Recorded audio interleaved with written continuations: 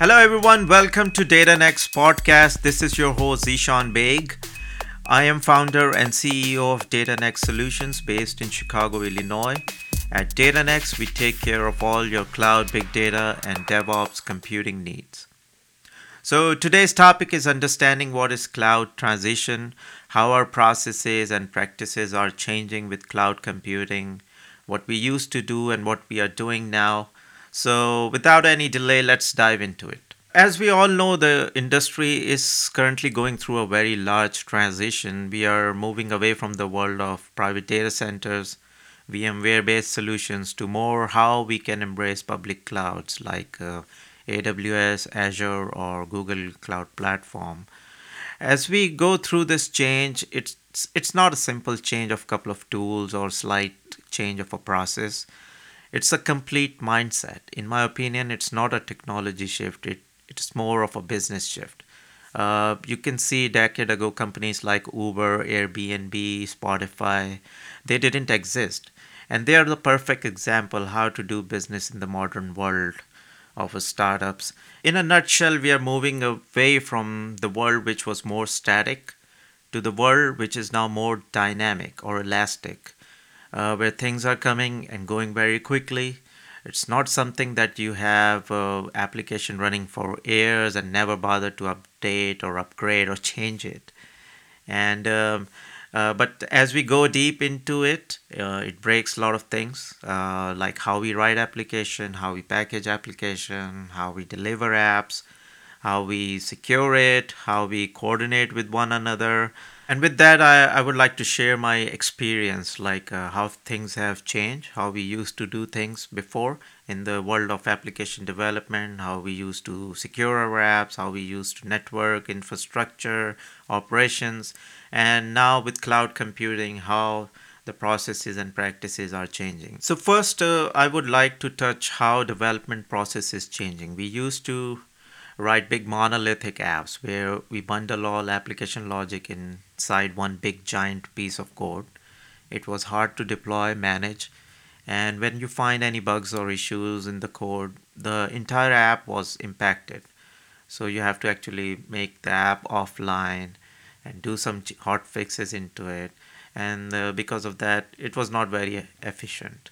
Later, we moved towards more service oriented design, or SOA, where we divided apps into services. But that requires expensive middleware to manage and maintain, and it was again became a burden and not very efficient. And today we are developing more apps using microservices approach, where we are breaking applications into various APIs, deploy them using containers. And this approach has several benefits and drawbacks as well. The benefits are the code is small and manageable. You can write APIs in any language, so polyglot design works well here. Debugging is easy. Any issues, it impacts the API only, as API writes to its own database. Uh, so it impacts only that API. So your doesn't impact the whole application. But there are drawbacks as well, and mainly it's basically a deployment is complex, and security is a little bit tricky, like how you will basically do the communication between different APIs, make them proper orchestration and stuff like that. Also, recently, serverless application is also gaining popularity. The biggest benefit of serverless platform is that you don't have to worry about managing compute services such as EC2 instances or VMs. You pay as how many time you call the API, like your functions. In the serverless model, you don't have to maintain any compute services, like I said. So it's a different mindset. You have to design your application to cater for that, and there are like again the complexity comes with the serverless application as well. But that's where I see the trend is going. I love working with serverless.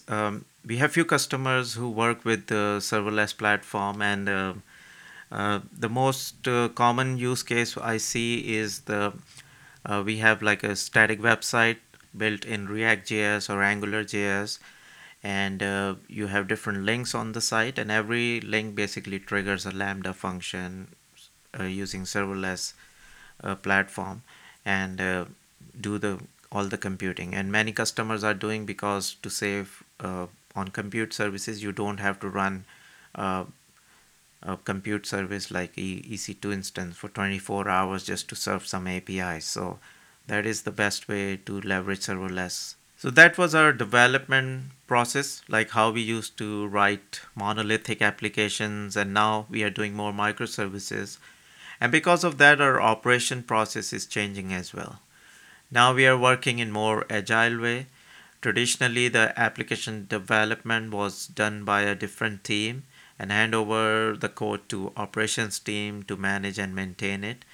And that process was not efficient in my opinion, but I see still many places keeping that process. But now you have heard the term DevOps, which is like the combination of development and operation.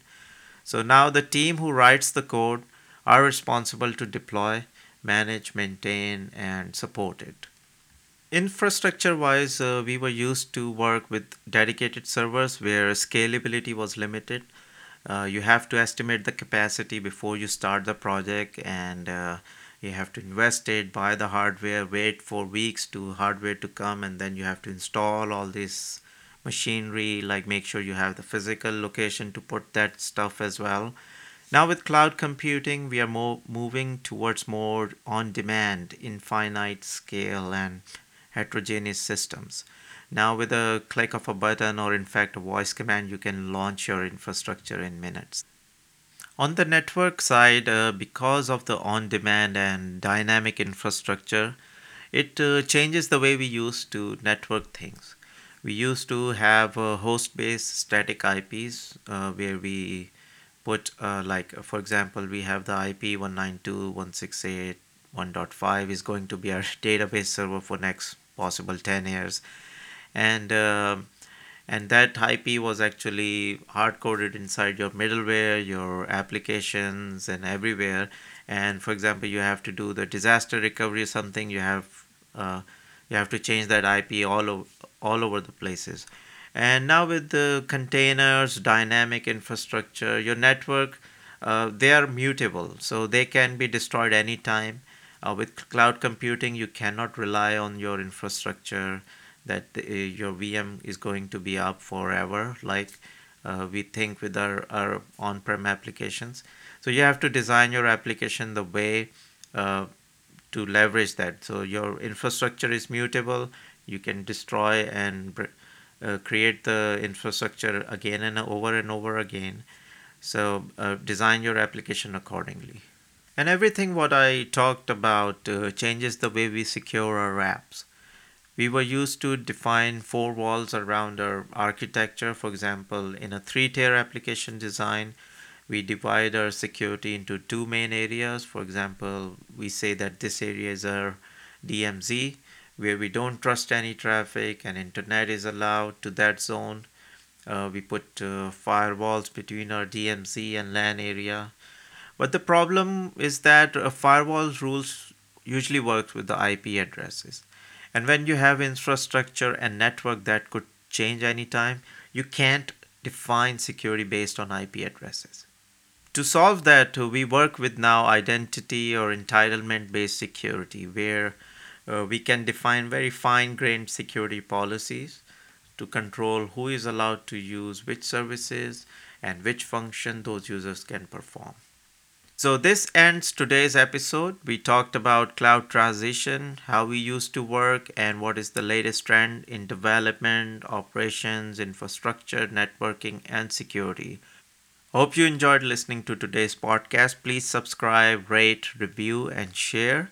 And you can contact me on podcast at datanexsolutions.com and follow me on Twitter at IAMZishanBaig. I can spell it IAMZEESHANBAIG. That is B for boy. I'll see you next week with another topic. Till then, have a great day.